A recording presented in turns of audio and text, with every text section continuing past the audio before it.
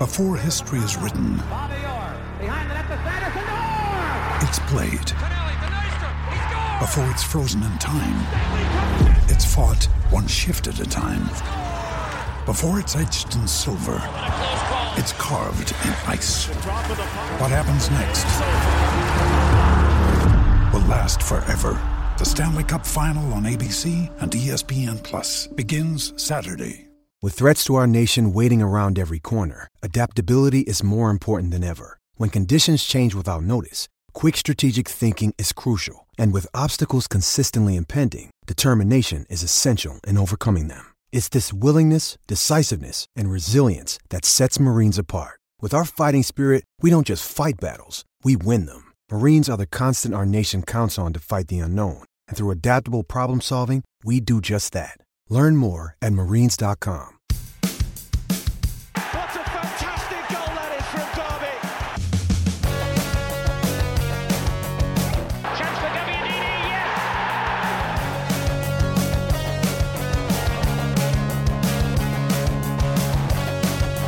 Here's comments. Derby are in front.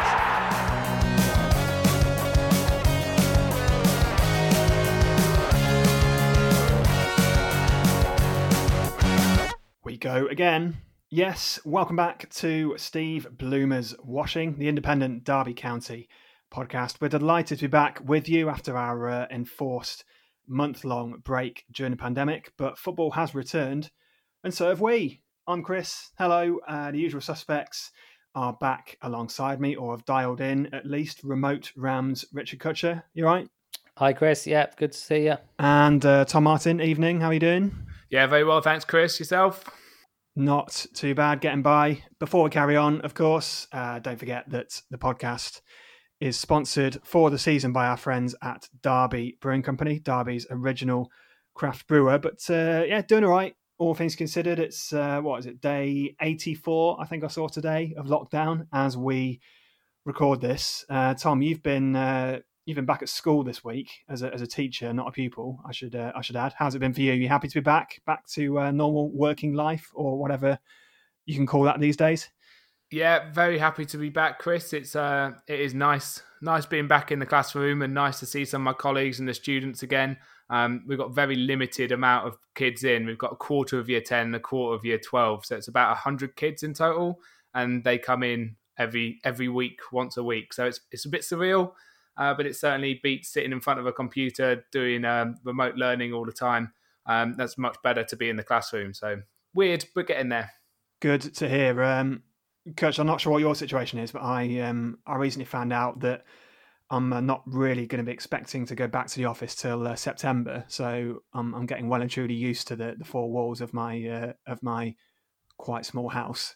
How's it been for you? What's your setup at the moment? Yeah, not much difference from when we last spoke, really. When we spoke to Martin Waghorn, still out in the Cotswolds, albeit slightly a little bit heavier than I was before, with an ever-growing beer collection. And like yourself, Chris, I mean, I work in the city, and I don't really expect any realistic prospect of being back in the office buildings and attending meetings in 2020, to be honest. I think the city shut down before government enforced lockdown, and I expect the city will probably be extra cautious in opening back up again.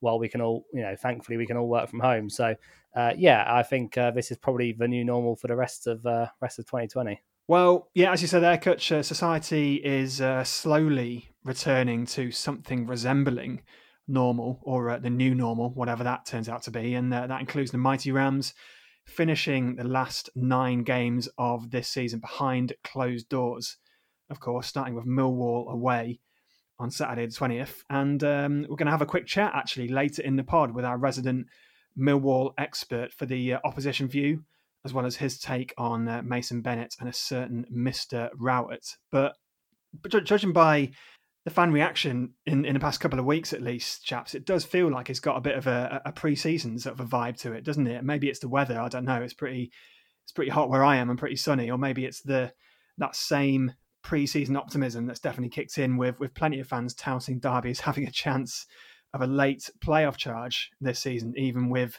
the hardest run-in in the Championship on paper. Well, the state of play is, Kutch, this is how it is. We're 5 points off the top 6 right now, and before lockdown, we were in pretty decent nick. It has to be said. We were very strong at home, had a few good results, scored 3 in our last 2 games, partly thanks to the Rooney factor. But there are still 27 points to play for in the rest of this campaign. We couldn't, could we? Yeah, highly unlikely. I think, yeah, as you said, arguably the hardest running in the league, facing 4 of the top 6 in 11 days, plus Leeds a few days after that run. And I think those 4 games is probably going to define what kind of running we have. But if we don't pick up maximum points in those first 2 matches, Millwall away, Reading at home, and I think realistically it's going to be over before it's even begun. There are probably realistically 8 teams that are chasing 1 playoff spot. If you think that the Preston North End spot, they're currently in 6th place, 56 points, down to QPR in 13th with 50 points. As you said, Chris, we've probably got the hardest running in all those teams in between. So, and there's so many unknowns, I think we're going to come on to it, but impact of empty stadiums, how players respond to that, fitness levels, bigger squads, more subs. It's going to be, I don't think it's possible, but I do think those first 2 games, we've got to be getting 6 points to give ourselves a shout. Because I think there are, 7 teams playing for 1 spot. So Millwall, basically, Tom, is a bit of a potential, battle of the top 6 also rans, really. But I mean, we're also forgetting the fact that we could be facing some sort of points deduction, as we keep on saying, which could completely turn Derby County's season upside down. But as Coach has said there, for me, I do just think it is a step too far. I mean, if you look at historically how many points teams have generally needed to get into the top 6, it's usually somewhere around the late 60s or early 70s. So let's say, for example, right, we need 70 points to get into the top 6. So to do that, we've got to get 19 points from our last 9 games. That's basically form that is even better than automatic promotion form. It's better than 2 points a game. And we're still going to play, as you've said there, 5 of the current championship top 6. I mean, it's not happening, is it, Tom? Let's be honest. Yeah, it's not happening. In my opinion, if you're getting your head on and you're really thinking about it, it's not happening. But obviously with the heart, you're just sort of, there is a hope. And it's only 5 points, as you say. I think Derby's biggest problem isn't necessarily the running. It's actually the amount of teams around them, as Kutch alluded to, who are potentially challenging for this. You could go a little bit further down than Derby into QPR, maybe in 13th place, who are on 50 points and only 6 points off there, and go, well, if Derby fancy it, they must fancy it as well. And it is only 1 spot. So I think one team between 6th and maybe 13th or 14th is going to have an incredible run. And that one team was going to nick that sixth spot. And if it's Derby, then fantastic, but it's very unlikely. And I just see that maybe Preston or Bristol City have been more consistent over the season. They're in 6th and 7th at the moment. And I do fancy Bristol City just to pip it on the last day. I can't help but feel that maybe if we had a slightly better squad, if we didn't have a couple of gaps, if like Bielik wasn't ruled out for the season, if Marriott didn't have his issues and we had the Marriott of before Christmas last season, maybe we're in with a shout. But it does just seem a bit pie in the sky, really. But yeah, it's aside from anything else, it's just going to be really, really weird when football does come back. I can't even really get my head around how weird it's going to be when we have to watch Derby play in front of empty stadiums all over the country for the last 9 games. I mean, let alone what an East Midlands derby against Forest at Pride Park is going to be like with no fans there whatsoever. Before lockdown, though, Kutch, Derby had the second best home record in the league, but also the 4th worst away record. Do you reckon playing without any fans could be a bit of a leveler for most of the division? I think it's so unpredictable, isn't it? I mean, we've seen in the Bundesliga that kind of the home and away records have kind of been turned on their head almost, and we're seeing more bookings for home teams than we would ordinarily see. But I think, as most of those articles have pointed out, and there's a good one from Jonathan Wilson on this topic in The Guardian a couple of days ago, is that actually the sample size of these studies is too small, really, to put much weight onto them. If you've got only a month's worth of fixtures to assess, it doesn't really tell you a lot. It could be a leveler. we just don't know, do we? I mean, different players are going to react in different ways, and you don't really know who those players are until it happens. So it's so hard to predict. And I think it's going to make, for a team like Derby, where we've got an outside chance of something happening, but probably most of us aren't expecting anything to happen, apart from obviously wanting to get enough points to absorb any potential point deduction. I think it's a bit of a free hit. And I think most Derby fans can probably watch this relatively relaxed and see what this weird experiment, throws up. We shouldn't be stressed out about our chance at promotion being scuppered by some problem with not having the home fans behind us, or someone else getting an easier ride away from home. So I'm not too worried about it. I'm quite intrigued about what's going to unfold. I think we've got quite a young squad, and some players may benefit from not playing in front of crowds, but we'll come up against other teams that will have the same situation, and some players who will also benefit from not playing in front of the crowd. So it's just a great unknown, and it's going to be really interesting to see what happens. And yeah, I'm on a completely random note, I'm delighted Derby have got a good fans channel. So I think Rams TV have been doing this quite well for a couple of years, and Derby fans will probably have a better experience than others watching games in this new way. The only real evidence that we've seen of how players are coping with it is a couple of training matches that Derby had against Stoke the other day. I don't know if the club actually said what the score was. I think after a bit of investigation, it turned out there were two games, and one of them was a 1-0 win, I think, and one of them was a 1-1 draw. And there were also rumours, unfounded, Tom, that Florian Jozefzoon scored a football goal in one of those games. I was as shocked as you are to hear that news. But do you think, I don't know, Kutch makes an interesting point there about players who might come out of their shell a little bit, some players who maybe go into themselves when the going gets tough. Do you think maybe it could be a bit liberating for some of those players who, frankly, can't do it for Derby under pressure? Yeah. I mean, lots of people get motivated in very different ways and feel stress in different ways. And some of those players are going to have things to prove. Either the youngsters, like Kutch mentioned, who are still trying to get a first team spot and to get more minutes and experience, or someone like Jozefzoon, who has been, I think frozen out's maybe a bit too harsh, but certainly hasn't had the opportunities that maybe he would have wanted, and that's knocked his confidence. Without there being a crowd there on Saturday next week to sort of sigh or groan when he miscontrols it or doesn't make the run that people wanted him to do, he could actually find himself getting a bit more confidence. And he does seem that sort of player. When I've seen him at Brentford before he came to Derby, he was brilliant when he was full of confidence and he was running at defenders. And as soon as it starts to go wrong, he seems to get himself in a bit of a trough. So, yeah, I do think that some players will benefit. I do think some players will find it difficult. I do, having watched quite a few of the Bundesliga games, they often start very slow. It's almost like the players are starting to feel their way into the game and trying to build momentum, which is artificially, which maybe is normally created by the supporters and the atmosphere and the sort of pressure that the game that they put onto the game as well. So it is going to be very weird watching it. I am excited for watching it, but I'm also a bit nervous about watching it as to how much I actually do enjoy it, because it's not going to be normal, is it? It's going to be very, very unusual. I think Tom makes a good point there about kind of the tempo, because one thing I was thinking of the other day, and I think it was from reading about Liverpool's title run, and of course Liverpool should be a shoo-in to win the Premier League, but they rely on a very, very high octane, high pressing, high tempo game. And there's two ways to look at that in regards to this break, either benefiting them or being a disadvantage of them. One is that they've had a break and they can recharge because they were showing signs of kind of fatigue and slowing down before this enforced break. So maybe they're going to benefit from that and they're going to stomp in and win another 8 games in a row or whatever. Or the fact that the fixture schedule has become so congested, that's going to kind of slow them down, and that's going to kind of stop them from playing that high tempo game. And of course, Leeds would come into a similar category in terms of playing a high energy game.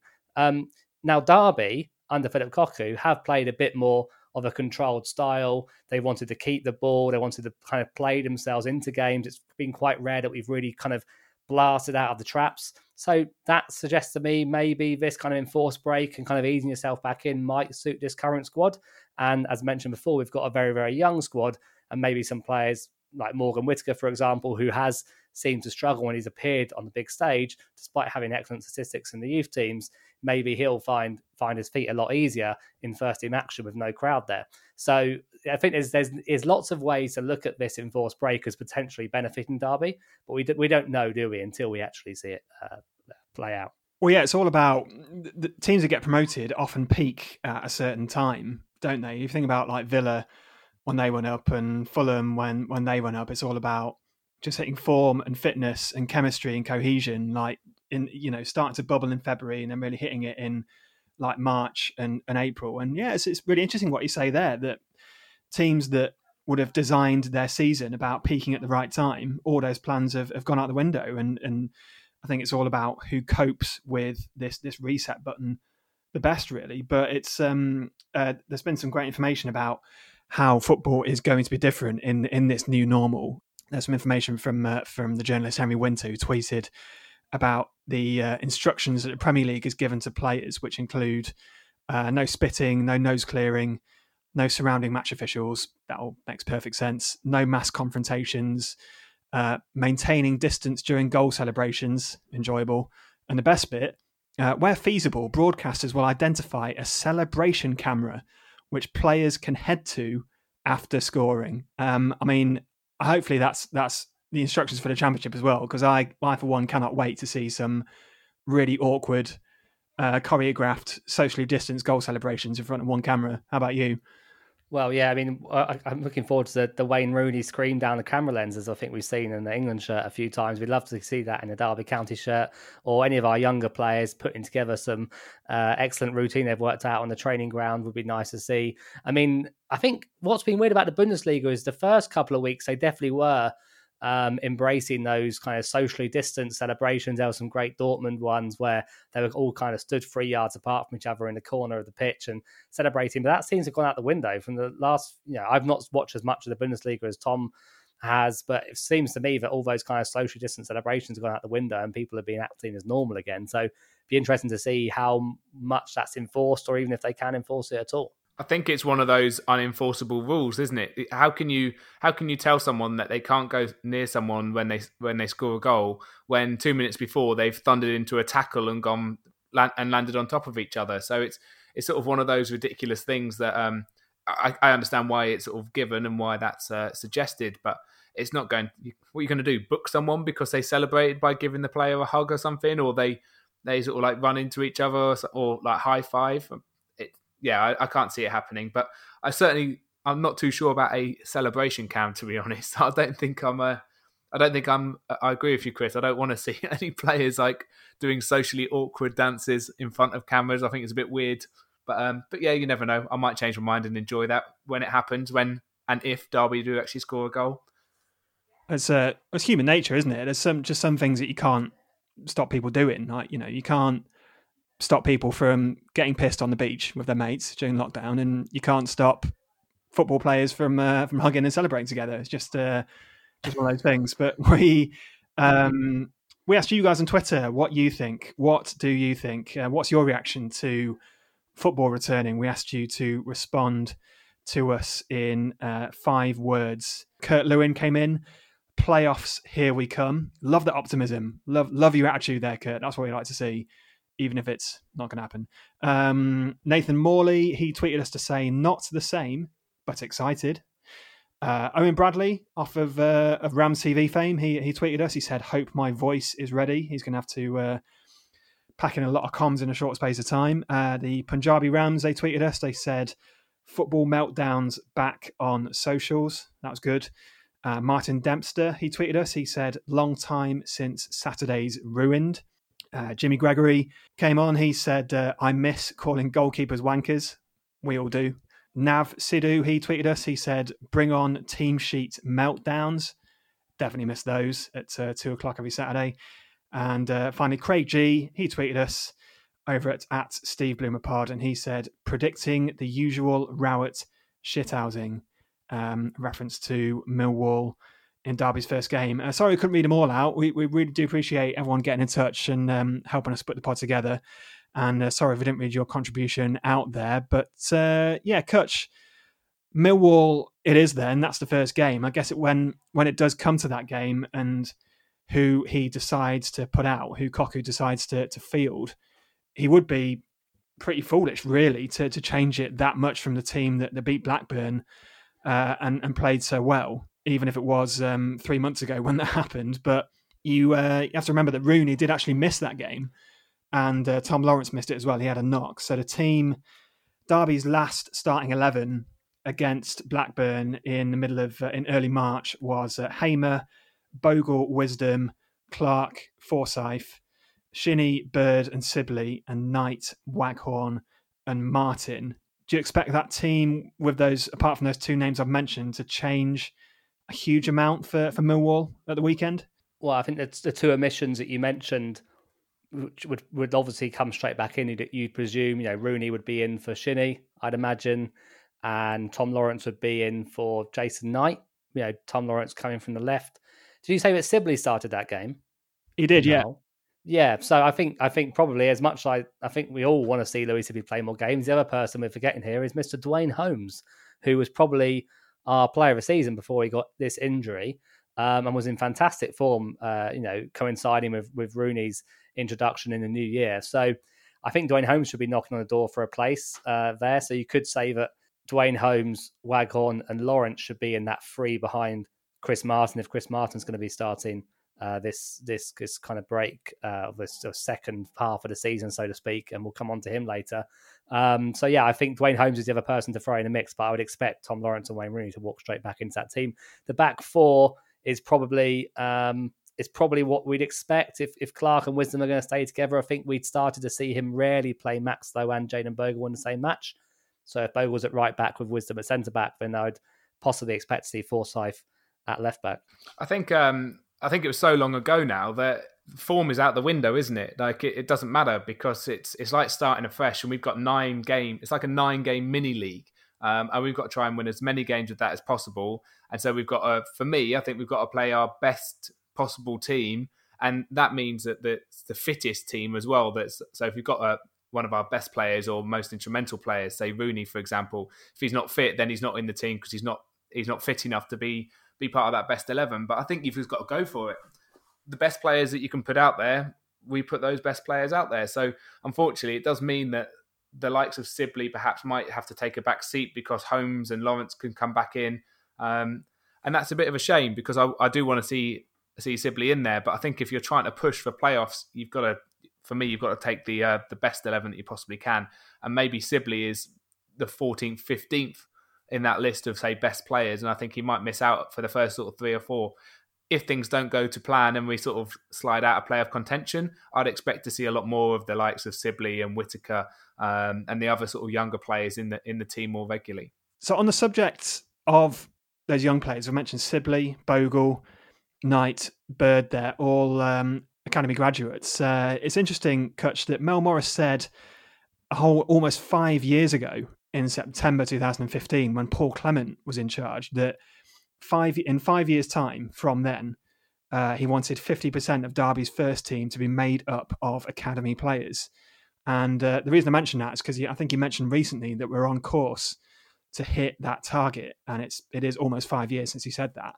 So if we're going to make that target, we need 1 or 2 more to step up into Derby's first team, whether that's in the next 9 games or the start of next season. Do you think that target is achievable? And can we actually achieve having half a team made of academy players and stay competitive at the same time?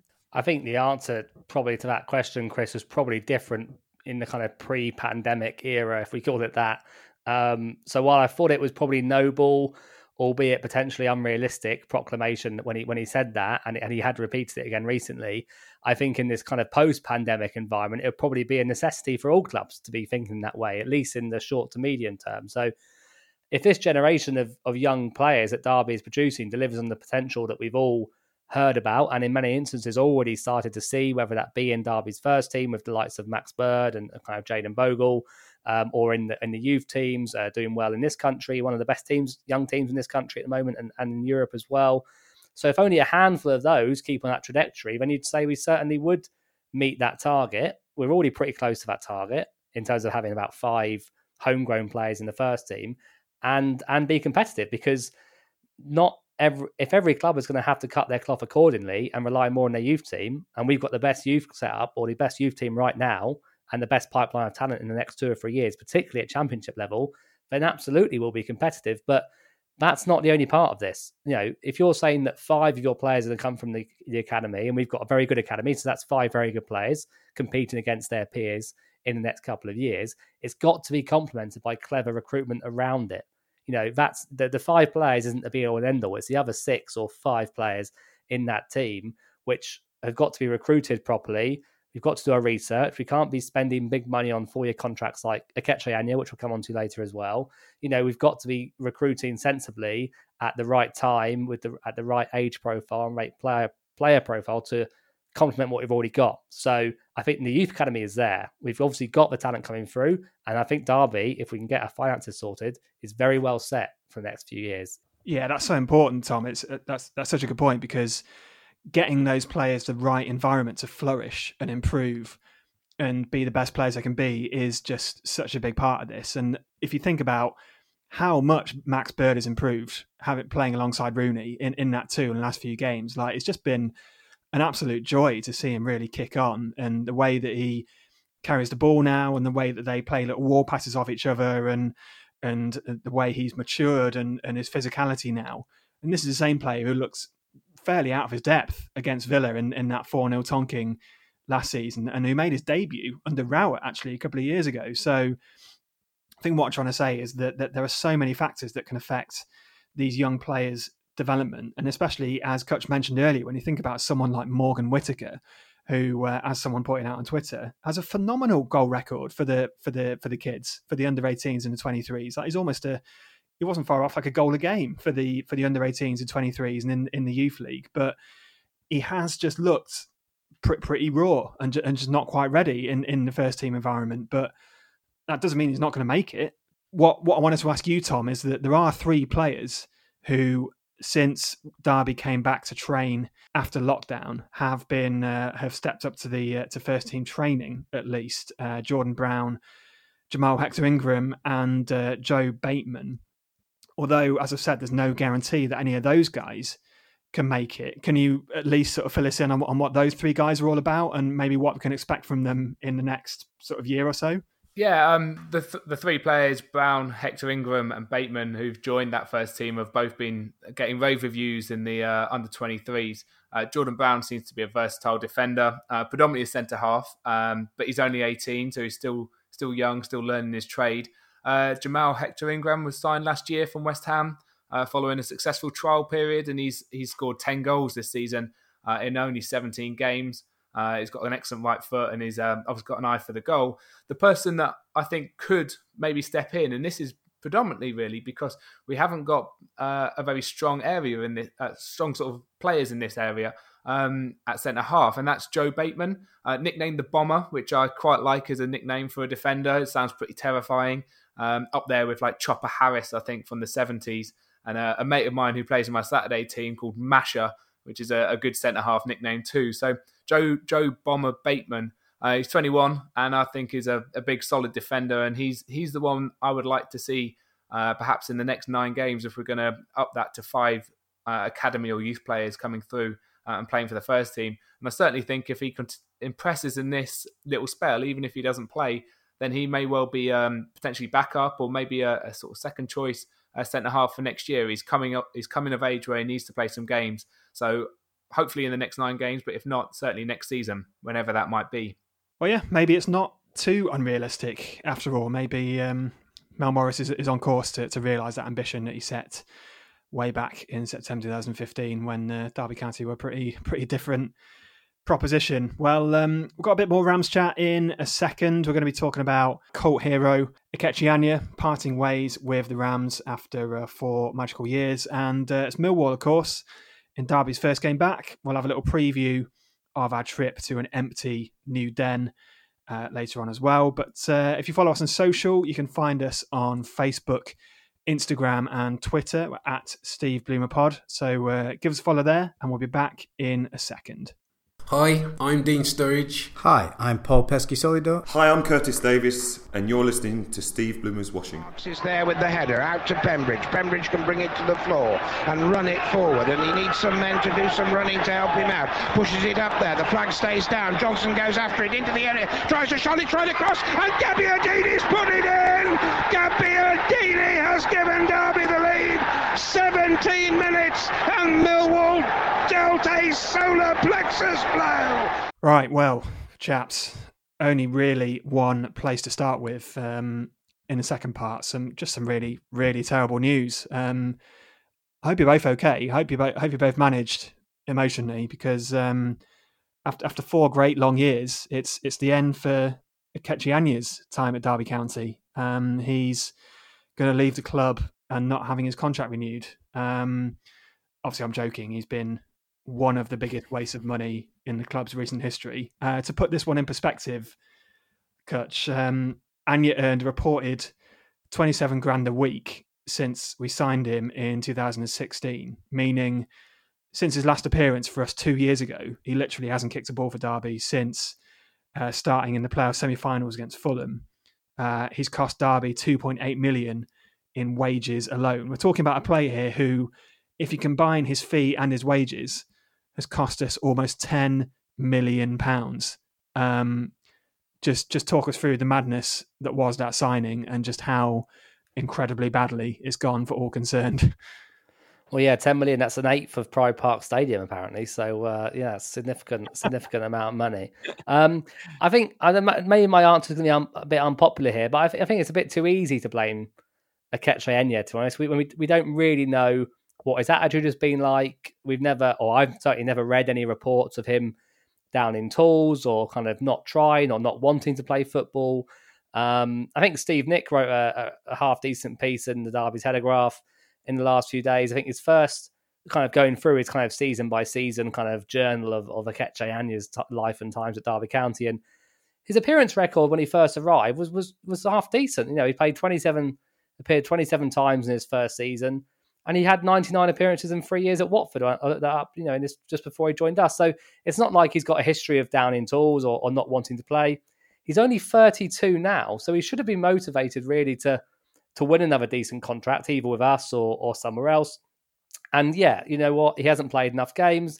He's obviously been injured a fair bit. He hasn't had lots of serious injuries, but it seems like he's had niggling injuries, which I think are harder to forgive. If you see someone's dislocated their knee or whatever, and when they're going to be out for 12 to 18 months, and that's a real battle, and you feel for those players. It's harder, a bit like Jack Marriott, it's harder to have sympathy with players where you feel like it's just a few niggles and you start to become a bit suspicious. But he should never have been given a 4-year contract. 4-year contract for a 28-year-old was stupid business, and that's, of course, talking of hindsight. It was a Nigel Pearson signing. Signed him at the same time as Matej Vydra, and Vydra turned out to be a great signing all round, to be honest. We had a really good season out of him and sold him for a decent amount of money. Akechi Anya, not so much. I think no one's sad to see him go. I do think it's a bit easy just to call him a lazy so-and-so when we don't really know if that's the case. He's probably been very unlucky. Maybe he didn't try his best to get into the team. Maybe he did. We don't know. But, how many managers he had in those 4 years, I think the club isn't wholly to blame for this. I mean, Tom, there is, I get what you're saying there, Coach, but I don't know where I got it from. I don't know if the lines of truth and fiction have been blurred here, but I was definitely under the impression that he had been offered the chance to at least go out on loan and try and put himself in the shop window to get a move elsewhere or to get his fitness up. But it seemed he was basically just happy playing for the 23s and doing very little else. What was your take on him? Do you think he was like a victim of the managerial chop and change, or is he just a lazy, unmotivated mercenary with no professional pride? It's difficult. I wouldn't go as harsh as what you said there, Chris. He did obviously come in and do okay. I guess he was kind of a replacement for Jeff Hendrick, who was sold on the same day. And it was obviously a massive downgrade for me on Jeff Hendrick, and that's why he was significantly cheaper. But equally, he did have a few injury problems. Like with his ankle, he seemed to always be just not able to sort of keep up with the intensity. And he never seemed to be a bad egg, if that makes sense. You never heard anything like negative about him refusing to train or not doing something. But my one issue would be, like you alluded to there, Chris, like we managed to get rid of Jacob Butterfield on loan. Like, how did we not get rid of Akechi Anya at the same time? It just seems to baffle me completely. To me, it looks like someone who fell out of love with football, and it wouldn't surprise me if he retired and we didn't see him in a football shirt again professionally. So, yeah, a shame, because I remember him being quite a talented, dynamic winger before joining Derby, and that he's never really lived up to it, and he's a massive waste of money. I think that's all I can say about him. What I would say is that we were there, Tom. Were you there as well, Coach? Me and you were definitely there, Tom, when at Millwall, Akechi Anya definitely scored. And I don't think it was offside. No, it wasn't. It was his greatest moment. It was his greatest non-moment in a Derby shirt. That was a great moment that could have changed Akechi Anya's career for the better. That could have kickstarted things again. So maybe he's unlucky. I don't know. Who are we to say? As I'm talking about Millwall, why don't we have a chat with someone who knows a great deal about them? As we said, it's Derby's first game back after the Den. Have got a pretty poor record there in recent years. I think I've only won once there in our last 8 attempts, but we've had him on before, so we're having another chat just now with sports journalist and lifelong Millwall fan Mark Lawford. So Kutch and I had a chat with him, and we asked him first whether the playoffs really are on the cards for Gary Rowett's side. Hi, I'm Paolo Wanchop, and you're listening to Steve Bloomer's Washing. So Mark, Derby might have one of the toughest run-ins on paper, but you look at Millwall, 2 points and 2 places off the top 6, almost the complete opposite. You've still got to play 3 of the bottom 4. You must be fancying your chances of making the playoffs, right? Are you in of a cheeky late playoff push, do you think? I don't think so. They were very well placed to get one 2 years ago, and they blew it at the end. It's all this thing, isn't it, about overachievement. And at the start of the season, the whole thing about being a Millwall supporter is we've been used to this. 4th bottom is our aim. Okay. I don't think we're going to finish 4th bottom now. I think we're going to finish higher. But I think had things not turned out the way they were, if things had been played in front of a crowd and we could have had the momentum going after that great win at Forest, then I think maybe, we could have done. But now you're looking at this sort of micro tournament now, aren't you, that's being played like in Parks football, where you're going to get professional footballers playing in front of no supporters, and it's just going to make it into a totally different thing. So, no, I don't think Millwall will get there. I think they'll have a very good go. And you say we're playing the bottom teams, but we lost at home to Barnsley when they hadn't won away for like 40 years. So it's one of these things that, and they scored with the last kick of the game. Millwall's record against the teams at the bottom isn't very good this year, except Luton. But again, they threw it away against Luton as well, away from home. I know we've talked about it ourselves just before you came on. That the Den obviously is a ground with a certain atmosphere. Pretty intimidating for away teams. I seem to remember when Derby went there and won 5-1, which I try not to remind you of too often. I don't even remember that. That was the game where Derby's right back was subbed off at half time, because I believe he was getting coined by the Millwall fans while marauding down the right. For you, how much of a leveler is not being able to play in front of that passionate home crowd? I think it's going to be the same for everyone, though, isn't it? I think that's the weird thing. It is going to be this strange tournament that's going to spring up. Don't forget, I mean, Millwall have got their own set of passionate fans, but Derby have got passionate fans as well. So have Leeds. So has every team. And it's going to be very strange to go out and play home matches and not have that support behind you. I think the sad thing is that I don't think Rooney's ever played against Millwall before. I'm pretty sure he never has. And I think a lot of us were looking forward to actually seeing Wayne Rooney play in the flesh at Millwall. It was going to be brilliant. Actually seeing him being part of it and offering him some advice when things weren't going as well as he wanted. I mean, I think the whole league is probably counting themselves unlucky, those that haven't faced Rooney this season, including Derby not having, the gate receipts they would be expecting from Wayne Rooney's kind of arrival. I think everyone's missing out on that kind of a cash cow at the moment, unfortunately, along with all the other cash cows we're missing out on. But I mean, Chris mentioned Gary Rowett in his first question, Mark. I mean, how how much credit do you give him for turning around your season? Obviously, he's a person Derby fans know or dislike very, very well. You said you don't consider yourselves playoff contenders, but he was obviously 17th when he took over in October. So how much has he turned that season around for you?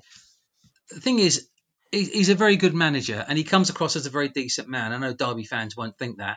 And I remember when I was working at Yahoo when he went to Stoke, I was staggered that he left your club and went to Stoke, because it was like jumping off one red bus onto another red bus, and it didn't seem sensible at the time. The one thing that he's brought with him is managerial experience at a decent level. Now, I won't have a bad word said against Neil Harris because he's a Millwall legend, but he was too involved with the club at times to make sensible decisions about the team. Rowett has got tactics up his sleeve. For instance, the match against Luton on New Year's Day, Millwall stank the place out for 25 minutes. When a goal down, what did he do? He made changes immediately. He didn't wait till half-time. He made changes. They came out in the second half, he'd made another one, and they ran right in the second half and they won. That almost certainly would not have happened under Neil Harris. He would have carried on with the same long ball game, aerial bombardment. Let's do it until they break. And Luton didn't look as if they were going to break that day. And the thing that Rowett's brought managerial nous from different sources. You know, he was a good manager at Derby. He had a good time there.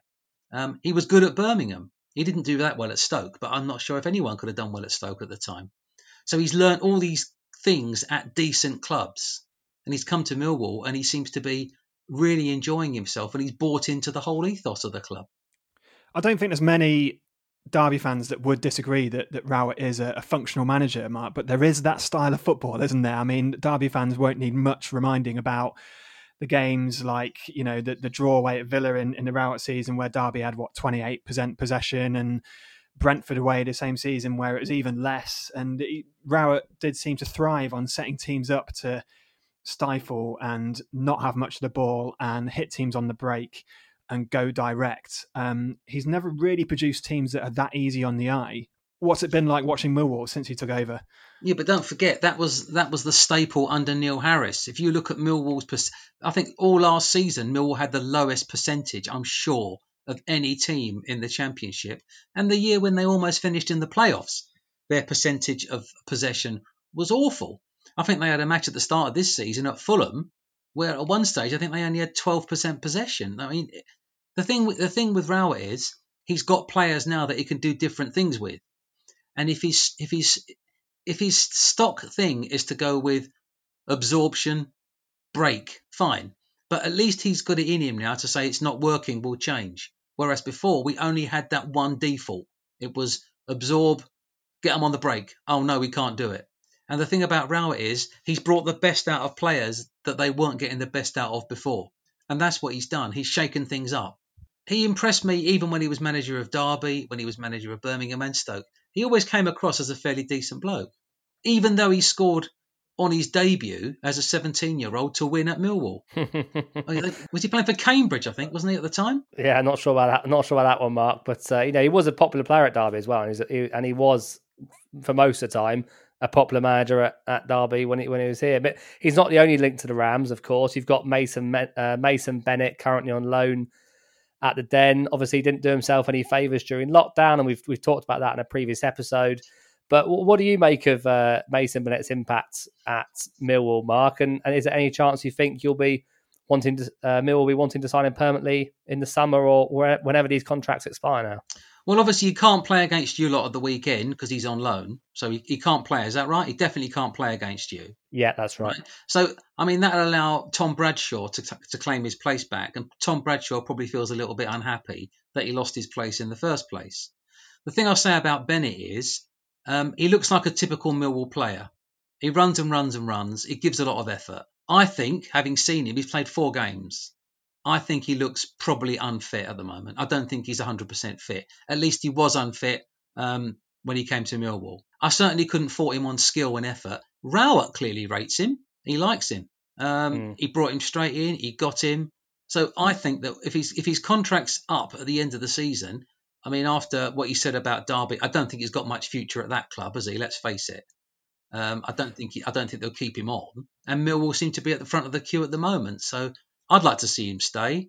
I think he's one of these players. He's only about 23, isn't he? He's only a kid, really. Yeah, he is still young. But I think, Chris, is it right? His contract was extended at Derby, so he's not available on a free this summer. Is that right, Chris? I think that's right. Yeah, I think that was to do with us guaranteeing that we get some sort of fee for him. But yeah, I think when you look at him, he is one of those players who does just need to be kept on the straight and narrow, really. And you'd imagine if he finds his level and gets the right sort of coaching and gets put in the right role and told to do the right things and is given some discipline, then he could be a functional player for somebody. It's just that maybe that's what Rowett's going to bring out of him, because I'm sure Rowett must have dealt with him when he was at Derby.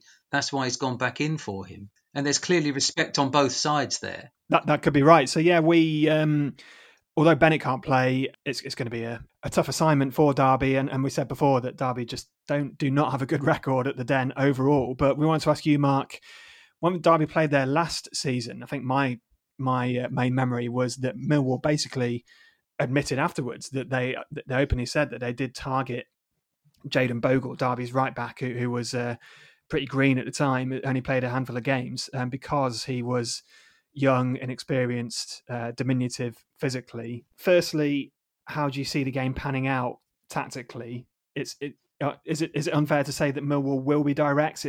Derby could be in for a classic routing, if that's a word. And secondly, off the back of that, what's your prediction for the final score? The thing is, I'd say to you that if this match was happening the week after Millwall had just won 3-0 at Nottingham Forest, I think that we would have gone all out from the start, hit you hard at the start, and the confidence was extremely high. As it is now, this is basically going to be, I know it's a competitive game, but it's basically going to be a pre-season friendly, which is what most of the games are going to be now, because there's going to be nobody there. And the players aren't going to be match fit. There's going to be no one there to chivvy them on. You're now playing either pre-season friendlies or full-scale practice matches. And it's going to be very strange to actually play a normal game plan when you're playing in those circumstances. I'd like to think that Millwall will come out fighting, but you can't attack a team like Derby all guns blazing, because I know you're not a one-man team, but Rooney is still a fairly decent player. And if you allow Rooney time and space, he's going to punish you. So maybe someone will have to go on to Rooney. People have tried in the past and failed. I'd like to think that Millwall have got enough in their tank to do it. But I'm thinking that we've won the last 3 games against Derby. We did the double over them last year. I'd like to think it'll be 2-1 to Millwall, but I think it'll be a draw.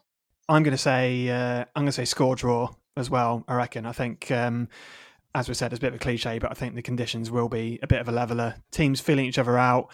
Yeah, I imagine it being quite slow. I think players will just be too scared to run too fast in case they do the hamstrings. And I think with that in mind, I think it will peter out to quite an un-Millwall-like, quiet, slow 1-1 draw. But, well, Mark, until we speak next season, when Millwall are once again looking to beat Derby twice, we wish you well and thanks for talking to us. Well, best of luck to you two. And I say best of luck to Derby after this weekend, yeah? So that is the Millwall view, Tom. I know it's completely difficult to call. A, because I haven't played for 3 months.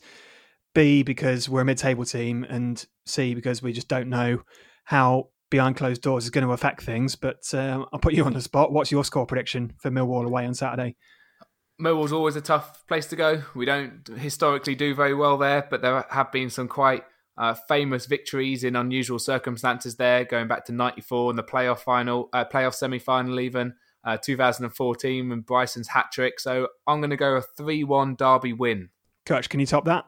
No, I'd say something very similar. I think we're going to win. I think we're going to win comfortably, probably 2-0. I think, as you say, we don't know how this is going to affect people, but one place that will be different without fans will be the New Den.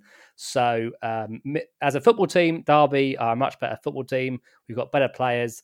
And if it comes down to a pure game of football with no crowd involvement, I would fancy our chances against Gary Rowett's Millwall. So yeah, 2-0 Derby. Well, there we go. Well, we're going to leave it there for now. We're going to wrap things up with just a couple of notes that we've seen around news stories connected to Derby County. Couple of sad ones, really, Kutch. Firstly, Mark O'Brien, the Rams Academy graduate and former Academy Player of the Year, who played more than 30 times for the Rams during an injury-hit spell between 2009 and 2015. He's had to retire from football aged 27. because he needs additional heart surgery. As he, some fans will remember that he actually had heart issues when he played for Derby. And all we really wanted to say was, I think I speak for all of us, Kutch, when we wish him all the very best in his recovery. Yeah, absolutely. And really, really top bloke. As I mentioned before on the podcast, I think him and Jeff Hendrick were both T-boys when I was Rammy at Pride Park in 2009, 2010. And he was so highly thought of by Nigel Clough, and I think rightly so. He was a really good no-nonsense defender, classic Clough defender, not the tallest, but he seemed to win everything in the air. And yeah, extremely unfortunate time with heart problems, but gone on to have a really good career despite of that. At Newport County recently, being a bit of a cult hero there, scoring a goal a couple of years ago to keep them up. And yeah, just a really nice all-round guy. So to retire so young for something so out of your control is really sad, but we wish him all the best, and I'm sure most Derby County fans remember him very fondly. Yeah, I'd echo that. He always seemed like he had real potential. It was a massive shame to see him retire today from Newport County, and wish him all the best. Another former Derby County player retiring I saw today, Stephen Bywater. Obviously wish him the best as well. 167 appearances for Derby between, I think, 2006 and 2011. It was a bit mad, wasn't he, Bywater? Yeah, it's he was mental, as you said there, Tom. You can't really talk about Bywater without mentioning the art that he had in his garden, which I think he ended up in court because of that or something like that. It was like, did he get an ASBO or something? Correct me if I'm wrong, but he was literally bonkers. But at least now he can happily retire, telling strangers to get their rats out, I suppose. Yeah, no, he was bonkers. Echo all of those sentiments. But, he played a long time, had a long career, Premier League, Championship, League One, Derby, Sheffield Wednesday, West Ham, Burton Albion. I've probably missed out of 5 other clubs he played for. But yeah, integral part of that promotion winning team under Billy Davis. So plenty of good memories for us all to remember Stephen Bywater. So best of luck in his retirement. There we go. Well, we're going to wrap it up there. But before we go, though, we are going to go weekly for this last crazy stint of the season. I'm not really sure what I've signed up to with my current commitments at home, but we're going to attempt to churn out a podcast every week during this crazy 9-game spell between now and the end of July. So do make sure you subscribe wherever you get your podcasts, whether it's Apple Podcasts, Spotify, or SoundCloud. And the team will be back in a week, this time next week, to react to the Rams' first game in 3 months. But until then, Kutch, always a pleasure. Thank you. Thank you very much. And Tom, always great to hear from you. Hope to see you with my own eyes in the flesh very soon. Thanks very much. All the best, Chris.